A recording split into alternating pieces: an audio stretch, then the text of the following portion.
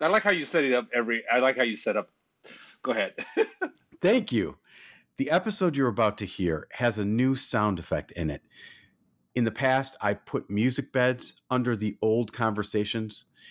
I happened to find a needle drop onto an old scratched LP record. So when you hear that sound, that means it's a sound from the past. Here's why. Yes, some hipsters are buying turntables again, but as David and I are glad to tell you, records could get scratched very easily, destroyed very easily. They're gigantic. They're not as cool as they're cut out to be, but they're old. So this is indicating that we had an old conversation. Scratched records mean it's worn. A record that's scratched is worn, usually the ones you played the most. So that's also to represent that it's a past conversation. And it respects the conversation, I think, a little bit more to my ears than the music bed. And by the way, I have a topic about record collections that I'm going to save for the next completion percentage because can't do it now. That's it. Enjoy the episode. Let's go. All right, we're going to go. All right, so let me just... I'm literally excited to be back in my office. Wi-Fi's going. Everything's charged up. I feel comfortable. I'm in my chair. I have some water. No cocktail. It's too early. I'm just ready. It's been, like I said to Heather just before we came on, it's been 2 weeks that I've wanted to have these conversations with you guys. I'm looking forward to the conversation. I'm kind of low energy, but I usually end up getting swept up in you guys' excitement. It'll be good. Here we go.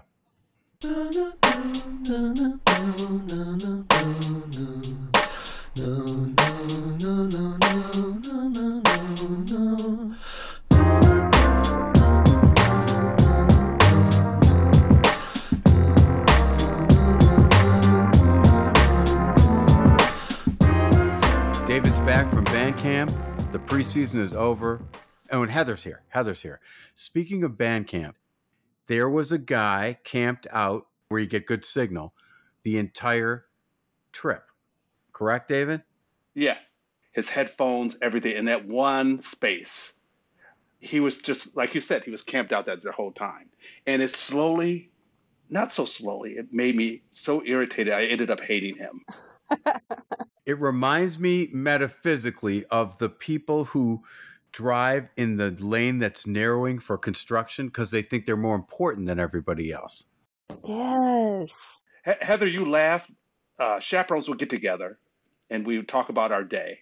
He would start talking and sometimes he would glance at me and I would actually feel myself rolling my eyes at him in contempt. I was like, wow, I don't like this guy. He was a chaperone as well?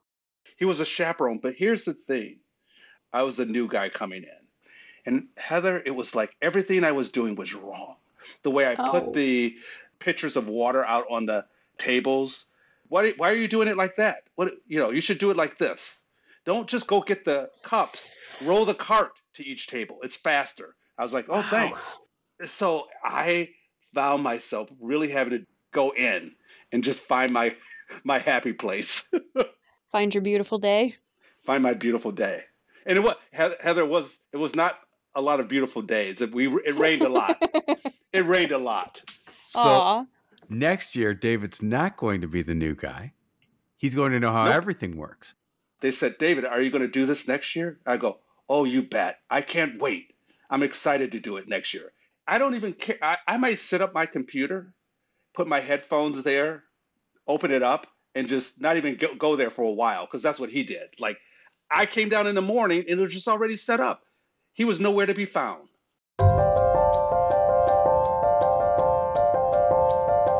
Completion percentage. All right, we've got so much to talk about, you guys, and I won't start the timer yet. I want to say a few things. There's two things we're keeping track of: details and threads. And I mentioned threads on another episode. Here are the handful of details for me that I wanted to clear up. The name of the racetrack that I went to in Southern California is Santa Anita. You probably have heard of it if you follow horse racing. Santa Anita. The coach episode, I was very conflicted to give you this information. I was incorrect. He coaches for Orlando, a fictional Orlando expansion team, not Jacksonville. I said Jacksonville. And then I have a quick clip, which I just wanted to give David appreciation for, and it is this. I don't think people come to the audience and think, I'm going to make some sort of noise to get on an episode of a sitcom. I would think to do that. I would go, wow, what if everyone's laughing and I'll do one more chuckle when everyone's done. I would laugh a little bit longer to see if my laugh got on. Now, I want you both to know I've suffered guilt and shame and like really wondering about myself. How could I do that? I said it out loud. Dave said I probably would have done the same thing. Something is different in me from not having that inside. And I don't have too many things that I can think of like that. But that's something I thought of in the moment. I said it out loud. And David, your response probably was like you felt when Roeder said, I mow my lawn too. That's why I believe in group work. It's amazing. Yeah. I probably would have done that. Would you have gone through like a conscience thing about it like I did? No, I would have just like that. And I'd be listening the next week to see if I heard it. I didn't feel guilty when I did it, but you might feel different if you were to hear it on TV. When I heard it on the episode, I was shocked. I was ashamed. I was angry that I was ashamed. I'm like, why didn't you just retake the scene? Why didn't you do it when we all went home? Just retake it when we all went. It was a serious scene. You didn't need the audience. Like, to me, that was such little care about the details. Here I am telling these guys it was Orlando, not Jacksonville. They couldn't retake that scene so there wouldn't be a cough. But I mean, here I'm the guy who coughed, so I don't have a right to comment. I bet they heard it. They probably thought, let's leave it so people know that we're taped in front of a live audience. Maybe it was like, I don't want to spend the extra money in editing for them to go back to it and remove it. We got to get this done by this time in order for it to air this next week. When you were watching the episode on TV and you heard yourself cough, were you waiting for it? I was at a hotel in Los Angeles, and I'm like, oh, that's the episode of Coach I was on all those years earlier, because I had forgotten about it. I'm watching. It gets to the scene, and I coughed. I heard myself cough, and I was, to be honest with you, the biggest thing after the shock and the shame that I ruined it was angry that they didn't have higher standards. You get Katherine Helmond and you get Craig T. Nelson. No, it wasn't even Craig T. Maybe it was. I think it was. Katherine Helmond and Craig T. Nelson, I think. You say, hang on, guys. Let's do one more. Sometimes you do an insert shot and there's no live studio audience. It's no big deal. There's no way that would have gotten on my show.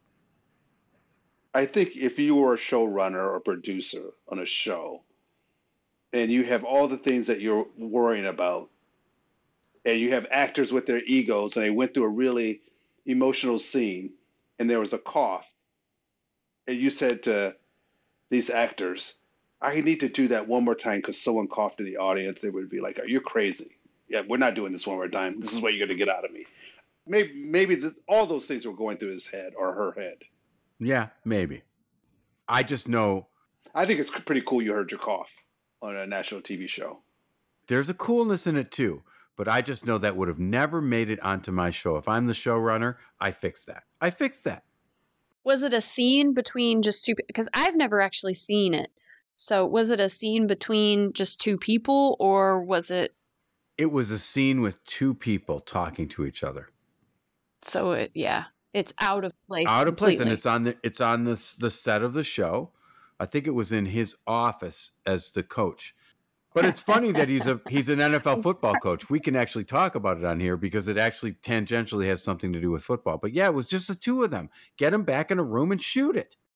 I just made myself laugh with the thoughts. You should be in the credits. No, I for sure shouldn't. Because again, as soon as I laugh, I'm ashamed of myself. Like I ruined that creativity.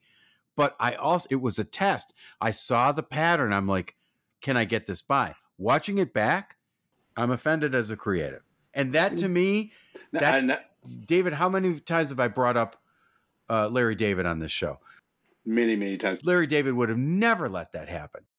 I wonder if it has. Now, whenever I watch reruns of Seinfeld, I'm going to listen for something out of the audience. And I'm very conflicted to sound like I'm the moralistic one, and I'm the one who coughed. I have no right to say any of this. It's a very interesting dynamic. It's an interesting dynamic. Yes. You created this thing, and now it exists out in the world forever. And so it almost like haunts you a little bit. Wow. It does. It's your white whale. Yeah. You may remember. If you don't, please go back a few episodes. I'll figure out what episode and tell you in a minute. But David stayed at a honey. Oh, I'm quiet because I'm thinking. David tells a story of having been sold a timeshare while he was on his honeymoon. He lost all that time and was incredibly frustrated to be tricked into a timeshare meeting. It's not the end of this honeymoon horror story. David? So a day after, or a couple of days after, my then wife was excited to use this jacuzzi tub. And this suite was a beautiful suite. It was all like marble floor and a glass door slide, and you see the beach, and it was just a beautiful honeymoon suite. My wife was excited. We had done some hiking, and it was really, really hot. She was sore from walking.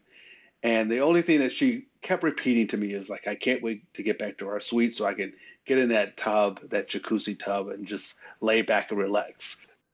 We get back to the suite. She takes off her clothes. You know, that thing that women do when they're in a shower or in a tub, I don't know how they manage to do it, but they wrap the towel around their head so it stays.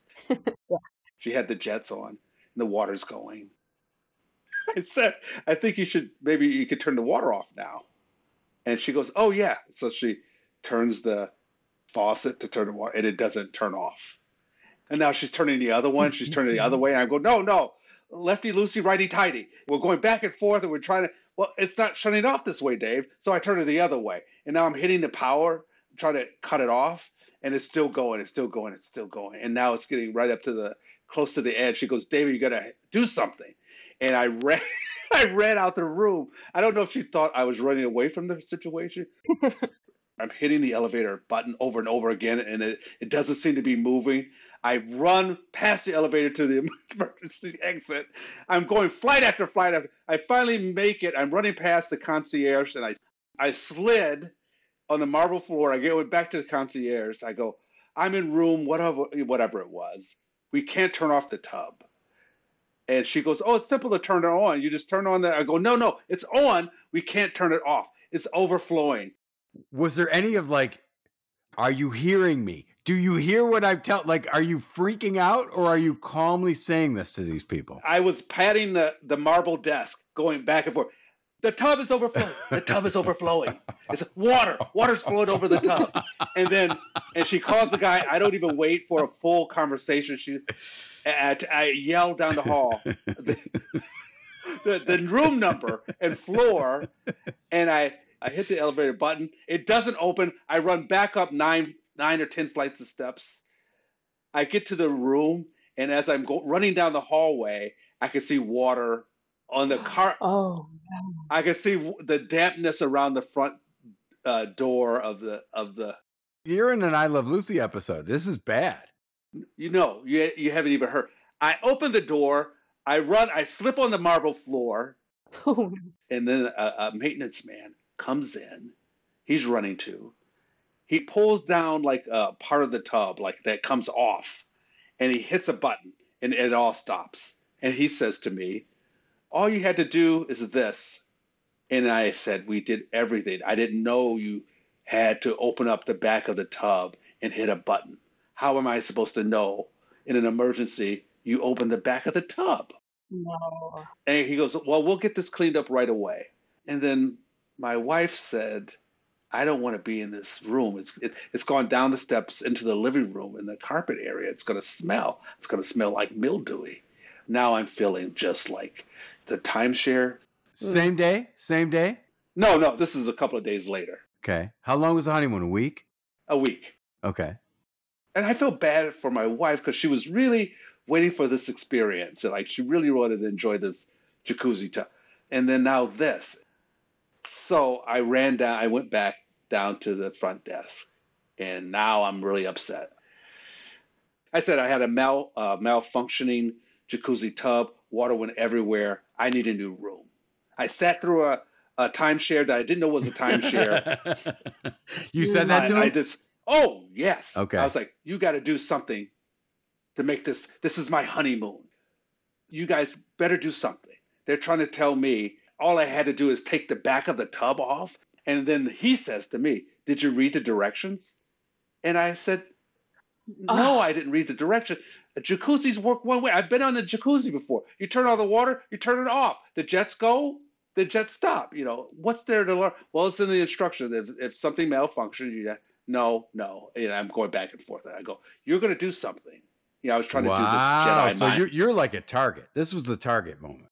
Yeah, you're going to do something because I sat through this timeshare that I didn't know was a timeshare until it was 3.5 hours in. Oof. And now my suite's overflowing. She goes, well, we'll get that cleaned up right away, sir. I go, no, that's not good enough. You're going to get me another suite. You're going to make this right. It's my honeymoon. I spent a lot of money for this. And she said, well, I don't know if we have any more rooms available. And I said, well, you're going to have to find one. Back and forth, back and forth. And finally she goes, well, I do have one room available. I go, fine. I want that room. I go back to my wife, feeling really, Heather, I was feeling really good about myself. Like I had done this thing, like my new wife was seeing that I was handling things and I got everything under control. I walk back in, I'm like, all is going to be fixed. We're moving to another suite. Sweet. Here's what we're going to do. We're going to go out, sit by the pool. We'll go up into our new room. I bet they're going to upgrade us because all the stuff that so I'm putting this, Marshall, into her head. What do you feel? Do you actually feel like they're going to upgrade you? Who wouldn't? I agree. Yeah. You just stood up for yourself and you're going to get what you deserve at this point. Finally. You guys, I know I'm taking a long time to tell the stories, but finally I'm getting and I felt, forgive me to the listeners, I felt like I was a man, like I was making things happen. I know what you mean. Doing this for my, like my wife was sitting. You were the penetrative part of the relationship. You were the one making. Yes. You had to insert yourself into that person's reality and say, "I want something to have. I want satisfaction." I had to insert myself. So finally, we were out in the sun in the pool, and she was ready to go back into our beautiful suite that I had arranged for her, made happen. I'd yelled, they listened, and they made it happen. I walked up to the front desk, and she said, Mr. Hughes, we have your room ready for you. Here's the key. We're so sorry. I grabbed the key. We walked, and as we walked, the environment was a little bit different. Before, when we were going to our suite, the hallways were wide. Hallway was wide. And as we were walking to our new suite, I noticed that it felt a little more narrow. I go, that's odd. In my head, I'm going, that's odd. This feels different. And I put the key in the door, and it was just a hotel room with carpet on the floor, a smaller. It was no walkout deck or anything or patio or whatever. Open up the shade, and you saw part of the hotel, and it just was horrible. And I was like, God, what have I done? And we had 4 more days of the vacation. I wonder if the room actually would have smelled okay. The whole area was marble. And maybe they even planned it that way when they designed the suite, that if something happened where it was all marble. You think that they were going to clean it up, suck out the water, and move you right back in? Yes. I think they were going to suck up the water. I would have walked in that room and it would have looked like, can you imagine how many people stay in a hotel room and what things get damaged or broken or flooded all the time? All the time. Yeah. I lived in an apartment. It was like on a 10th floor. And then an older lady lived next door to me. And her tub overflowed into my bedroom because our apartments were next to each other. And I ran to her door, and she was in a wheelchair. She couldn't get to the tub. She was just sitting going, oh no, oh no, oh no. Ma'am, your tub is overflowing. I ran into her bathroom and turned it off. And I went to work, and they had to come in, pulled all my carpet up, and put fresh carpet down in a day. Wow. Fresh carpet. They removed it all while I was at work. That's incredible. So I think we would have been fine. It made me think of this one client. I used to be casual friends with him. I'm not friends with him anymore. I did a shoot for these guys, and then they went next door to a different hotel, literally next door. It was a Sheraton versus a Hilton where I put them. And they thought they could save a little bit of money. And my one client, his room was fine. It was just a hotel room like David described the second time. The other client, he said, I'm not really happy about my room. I said, well, show me. He took me, just like you said, through a narrow hallway, through the kitchen. I had to cut through the kitchen. This is real. This actually happened. And behind the kitchen, there were some rooms. His room was behind the kitchen. You have to cut through the kitchen. And the door lock was broken. The door had been bashed in. And it was a ground floor where you could get in through the window. And I was standing there in astonishment that this person was not going to stand up for themselves. And I said, I'll bleep his name, you have to go up to the front and ask for a different room. No, I guess it's okay. This is one of those moments where, like, I don't like to be pushy, but I was like, you got to be kidding me, man. So he finally got a different room. But wow. I mean, at what point do you stand up for yourself? Yeah, that would not do for me. That would not do. It looked like you're going to get murdered during the night. I'm sitting here with my, like, you know how your jaw drops open? You said the door looked like it had been bashed in? No, the door had been bashed in. Oh. The lock was broken. You could flip that little thing. You know that little thing you flip to keep the door locked? Yes, from the inside. From the inside. The chain? That metal little flip bar. Oh, yes. Are you kidding me? That's not enough to let me go to sleep in a hotel room? And now, wisdom from Wesley. I like cheeseburgers. This has been Wisdom with Wesley.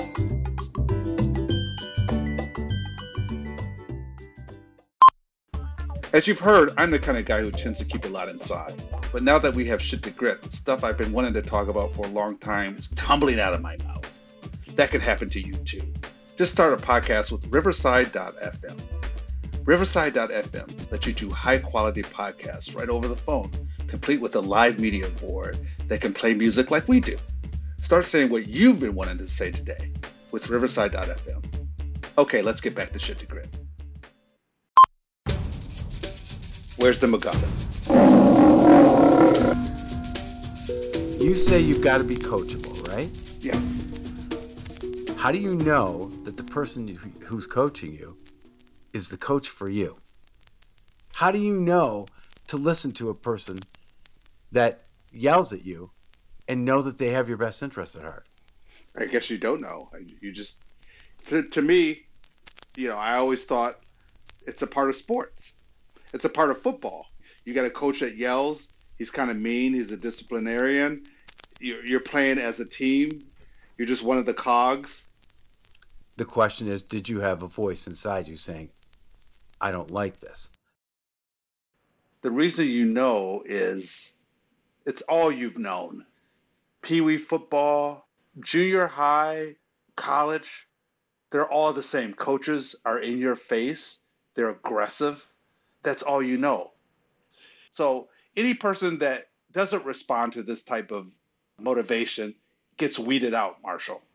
So what you're left with are all guys who can respond to this type of motivation. That's all they've ever known. I had a coach that met me halfway on the field, grabbed me by my face mask, pulled me to the sidelines, and told me what I was doing wrong. So you're left with guys in the NFL who that's all they've ever known. So they know how to respond to that. I think the Lions organization is sort of flipping the script a bit, which is like they're talking to these players in a different way. Maybe we're missing out on a bunch of players who are motivated by a different type of thing. Maybe those players could be amazing, if they're talked to in a different way. Ultimately, isn't it just about the imparting of wisdom. You don't have to yell at somebody to say, catch it like this. You don't have to yell at somebody to say, lower your shoulder pad. You don't. You can just tell them, just like Campbell did. And I said it to you in the last episode. Pimpleton, your best asset is your speed. Stay on the ground if you can. That's all you have to say. Why do you have to raise your voice? I think, though, most of the coaches, in the heat of the game, everyone's hyped up. Everyone's excited. You're just matching the power of the game and the enthusiasm of the game, and you're just into it. So you may come off in an aggressive way, and you may talk to players in an aggressive way, just based on being on the sidelines and seeing the hits. I'll never get that image of Aubrey Pleasant with his finger in Okudah's face out of my psyche. It bothered me. I still, to this moment, I can see him doing it. I would never do that to a player. Never. It was awful. It was on television. Everybody saw it. Everybody saw it. Yeah, I wonder if you could find many photos of coaches with their fingers in the face of a football player. I bet you could, unfortunately. On television during a game? Can't that be on the practice field? Or can it be in private, if you have to say that? It was unfortunate that the camera caught it. Everyone saw it. It's just unfortunate. We agree about that. So I see what you're saying about the NFL and the Lions flipping the script. The question is, how would you like to be coached? Because what I ended the last episode with is, was there a voice in you that said, I don't like this? Yeah, I want a coach who's enthusiastic, who can get me hyped up and pumped up. I don't know if you're ready for this answer. I don't know if it bothers me as much as it might bother you. And mainly because all coaches seem to be the same, and that's one of their go-to maneuvers of getting in your face and saying to you, are you going to respond or not? Are you a winner or are you not? It's tough. It's a tough game. And you're hitting. You're burying your shoulder into the chest of someone. Or you're going over the middle and catching a ball, and someone's going to hit you. So you're saying by its nature, there's a primitive element to it. And if the communication is primitive, that's part of it. It's part of it. I see that point. I totally see that point. Contrast it with this. Now, this is a longtime boss of ours, David's and mine. And he emailed me this. He's a listener as well. I remember doing fielding drills during practice on the high school baseball team. The coach was just smoking them at us. Even after my 6 or 7 Trammell type plays, and for our younger listeners, he is I think now a Hall of Fame shortstop for the Tigers. Even after my 6 or 7 Trammell type plays in a row, one bounced off my glove and he said, I'll bleep the name, you don't love the game. Now, first of all, do you have a reaction to that story? I can see that happening. I can see a coach doing that, challenging a player, going at his ego, saying, you don't love this, because if you love this game, you would catch that ball. I can see it happening. But he said 6 or 7 Trammell-like plays in a row. In other words, Hall of Fame shortstop type plays. Hall of Fame shortstop type plays. And then you miss one. And he says, you don't love the game. So I asked him permission to tell this. He said, feel free to use the story on the air. I said, did you feel more motivated or less? I think I was motivated even more after the coach's comment. Yes. I knew I was in the zone, but started trying to anticipate where it was going to short hop, bounce, etc. The problem with that approach is it makes you overthink the situation instead of relying on one's natural ability. Game commentators often say, especially to a player who's struggling, stop thinking, just play. Sometimes the harder you try to make a play, the worse you play. I think he's kind of advocating for both sides, because the problem is if somebody's yelling it to you as if you did something wrong, well, now maybe you're beating yourself up. You might remember, but are you playing loose? You should have seen him during the Patricia era, David. I know you were Lions free. They would have one series that they played well, and it was scripted. It felt like they had rehearsed it, and they played well. After that, they played scared. I watched them play scared. It's easy to detect. Easy. Interesting. Wow. Again, he berated a reporter for slouching, and he said, how about you stop? I don't trust the guy. Is he imparting enough wisdom to make talking to me like that worth it? Is he making me that much better as a coach? Do I want to succeed with this particular coach that badly? Yeah, it's rough, man. I would have asked for a trade. It's terrible, but I've seen coaches. I've been coached by guys who really attacking your ego. You're gonna let this guy beat you? You look like you're playing scared out there. Be a man. And you think that motivates people? It motivated you. I'm saying if it doesn't motivate you, you get weeded out quickly. So what you're left with are guys who all can be motivated by that sort of behavior. Oh, I get you now. What, you scared? You're playing scared? That sort of thing. If you don't respond to it, you get weeded out. The only people that are left are people who can be challenged and can respond to it, which is why when that offensive coordinator of the Lions said, what did he say, Marshall? Who's sensitive? Who's sensitive? Who here is sensitive? It's so counter to what I've never heard a coach ever bring something like that up. I witnessed Dan Campbell, and so did you, saying your best asset is your speed. Stay on the ground as much as you can. Nobody raised a voice. If a coach said that to me, I would feel like he just gave me a secret and I'm going to do it. Would you be more motivated than somebody pointing a finger in your face, or less, or the same? It probably more if he told me an insight like that. If he gave me an insight instead of yelling at me and said, look, you're more successful if you do that.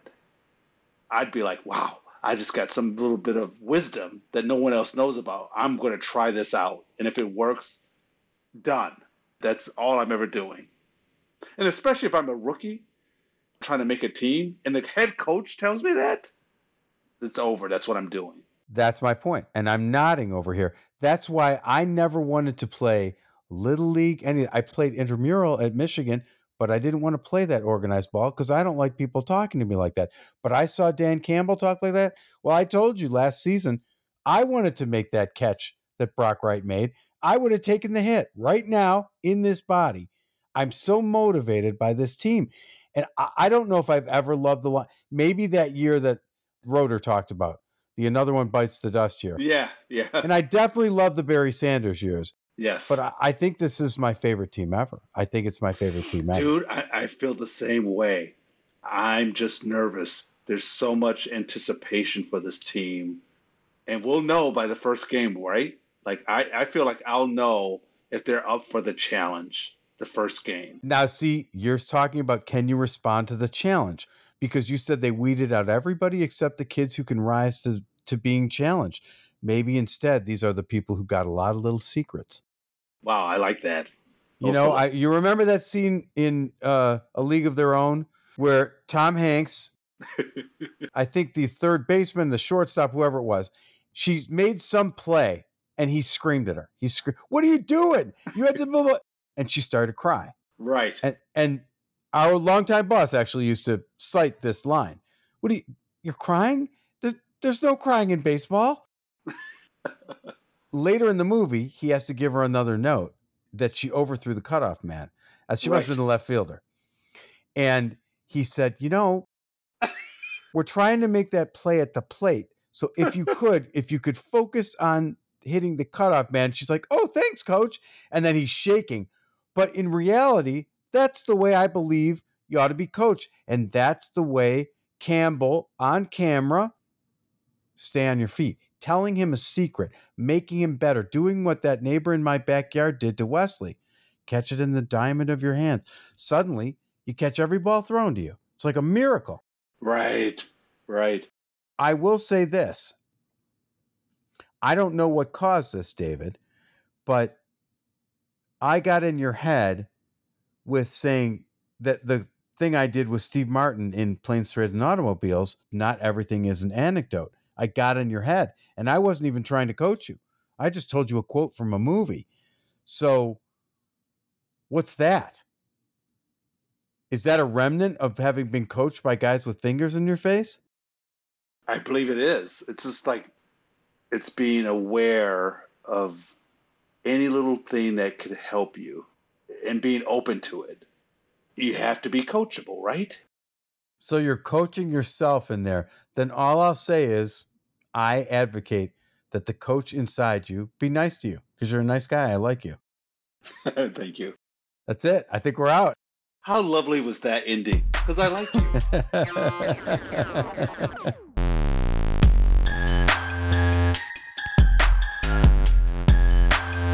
Intentional grounding. So I'm stealing the microphone from Heather just for this week to say that, you know, the preseason's over, the regular season's coming, the season we've been waiting for. Today, spare a thought for the guys who are on the, let's see, 90 minus 53, 37. 37 from every roster in the NFL are guys who have a dream. And I love people who have a dream, and I support people who have a dream. And today they have to face the idea that their dream may not be coming true. David, what do you want to say about that? I just think, these guys who are getting cut have played football all their lives. That's all they've known, right? Mm-hmm. From Pop Warner to junior high to high school, college, pros. That's all they've ever known. That's all they've ever done. And now they're faced with, this is it. This is your last time ever putting on a football uniform. I told you about a season of Hard Knocks with Jeff Fisher. And when he cut these guys, he had these awkward, very quick, well, sorry to tell you. And they stood up and shook hands, barely said any words. And they're all stiff and they would leave, person after person. One guy, he said, well, I'm sorry to tell you, okay, coach, stood up to go. And he said, hold on. Don't give up. Dude, keep going. Wow. What a gift. I don't say this to every player. You got something. Keep going. And, the other day you said, yeah, but how do I know he's not saying, I don't say this to every player. But he didn't. I saw it happen. So now, what do you do, Dave, in a situation? Because, these are guys who have given up. I quoted Langston Hughes when we were talking about doing this on the show. What happens to a dream deferred? Does it dry up like a raisin in the sun? Do these guys just walk away from this? With this one guy who the coach said, don't give up, hopefully he would ask him, what is it think I need to work on? Where should I focus? Those types of questions, so I could focus on those things and maybe come back next year with a different team or whatever, or the same team, and try out again. You know what, dude? What you just blew me away. If I were that guy, you call back Fisher and you say, Coach, I won't bother you again. Tell me the areas I can improve in. That's good. Yeah, I would. So let's say you're not that guy. Let's say you're the guys who shook hands quickly. You, David Hughes, do you go on to the USFL, the XFL, you keep going, or do you say that's enough? There's a lot of what ifs. There's a lot of things that would go into play. If I had a family, and how long have I been working on this dream? No family. How old am I? Do I still have You just graduated college. You're 22. Yeah, I'm still working at it, man. That's nothing to give up your dreams about. Let me set the stage for you. You were the best guy on your Pee Wee League. You were the best guy on your middle school teams. You were the best guy on your high school team. You were among the best guys on your college team. You were arguably a superstar. And then you don't get drafted and you get cut. Wow, that's a lot. You just, let me think. I couldn't give up on my dream. I would still have to work. I would just during the preseason, a few of the coaches probably said some things to me that I needed to work on. And maybe I was exposed in some way and I saw where I needed to work. I would focus on those things, keep in touch with some of the players, talk to some of the veterans. But how do you deal with the culture shock? How do you deal with the shock of I was the best, and now I'm not even good enough to make the team? I'm saying I don't even know if you're that guy who was the best and the best and the best, and you get cut. I'm not even sure that goes through your head. I think you're the guy that goes, well, there's something I need to work on. I've done this before. Interesting. I'm going to work on these things. Like, I see that guy who's on the practice squad, or I see that guy who's on punt return or kickoff. I'm at least as good as that guy. David, that's why I like that woman who worked for me that looked like Shelley Hack from Charlie's Angels. She showed me that script. I said, no, it's a really creative idea. It's not quite it. She left. She comes back in. Read this again.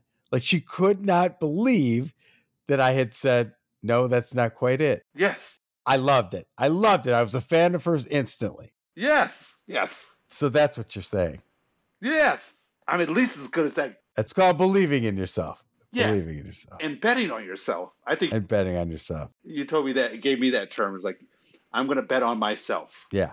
I've been betting on myself. Oh, yeah. I'm pushing everything in on me. It's scary. It's scary, man. And yet, what else can we do? We have to believe in ourselves because we're all we've got. We're all we got, man. We're all we got. Except we also have our friends to support us in it. That's a plus.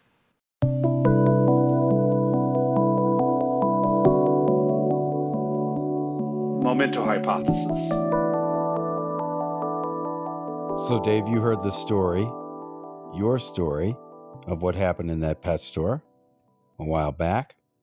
What came up for you listening to yourself? It felt like a dream. I remember my ears feeling like they were plugged.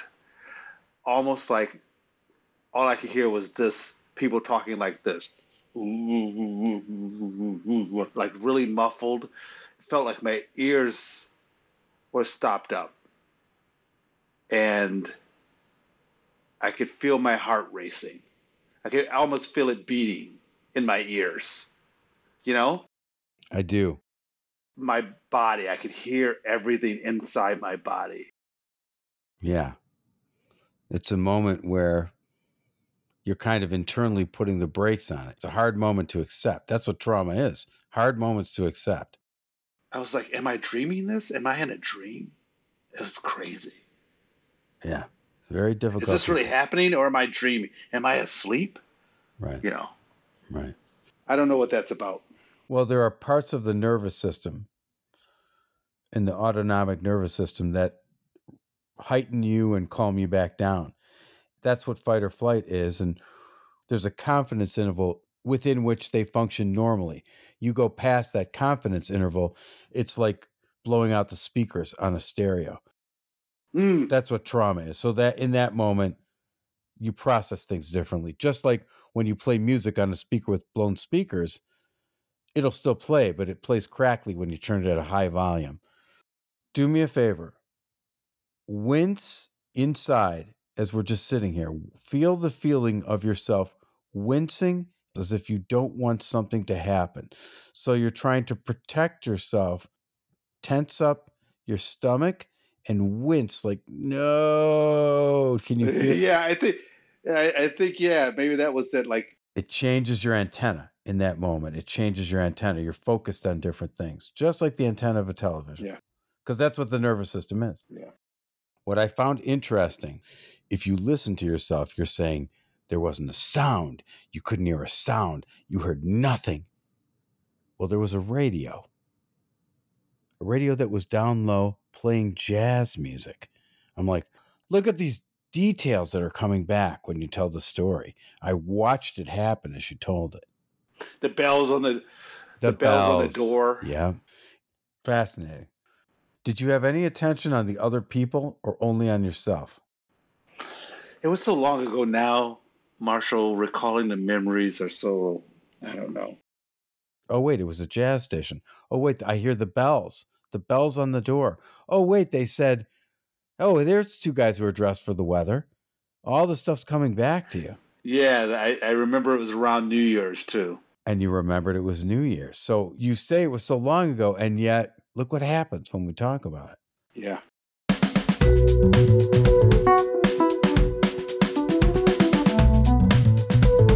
Just one more question. This is the last one. You said something was making you glum here, and if I found a longer portion of the clip, that you would know what was wrong. You remember this now? Yeah. All right, so I'm going to play it for you. Are there things that crack you guys up no matter what? I'd have to really think about that one. I have to think about it. There was a rhyme that cracked me up. Do you remember it, Marshall? It's birdie, birdie in the sky, laid a turdy in my eye. And I don't know why, but that rhyme just broke my brain. And I could not stop laughing until I was like crying, couldn't breathe. Again, the sweet cuteness of a children's rhyme with the disgust of getting poop in your face.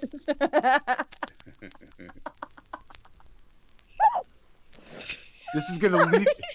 Go ahead. We did it. We broke her brain, wow. David. Right. David, first of all, I'm shocked. I did not hear you even laughing about the poop. No, thing. Dude. You were gone. I was gone. Oh, bless your heart. I was gone. Where were you? I don't want to get emotional, but there's this thing that cracks me up every time, and I knew exactly what it was. Remember that thing where I told you it was like at any given moment, I could be happy or sad. When I think about, I've lost my mom and dad and brother, and the moment that makes me laugh, I think I was like maybe 14, 13, around that age.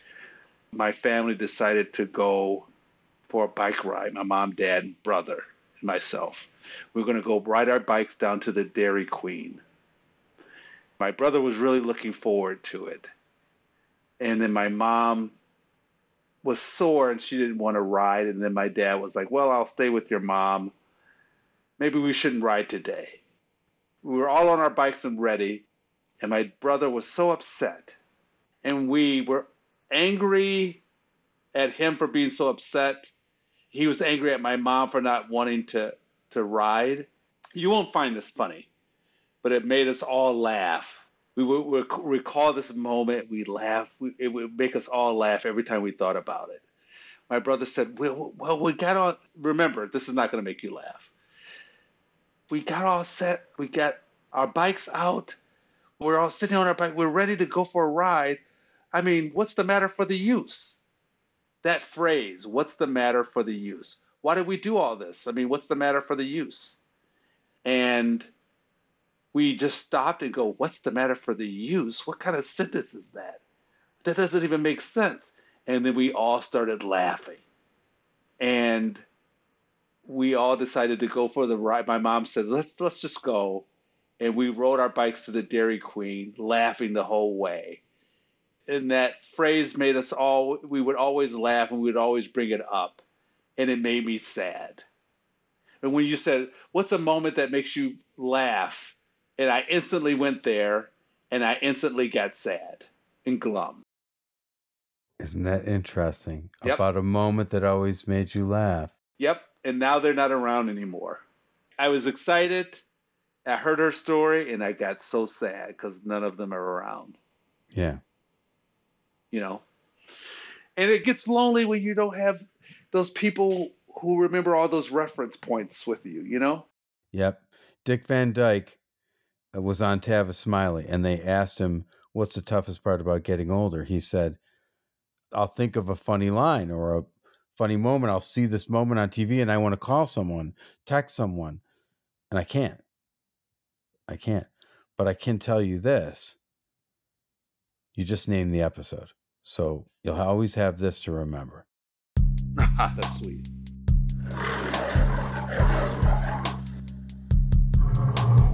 Last roar. So you just heard me ask David a question or explore a conversation and find out something really touching about his life.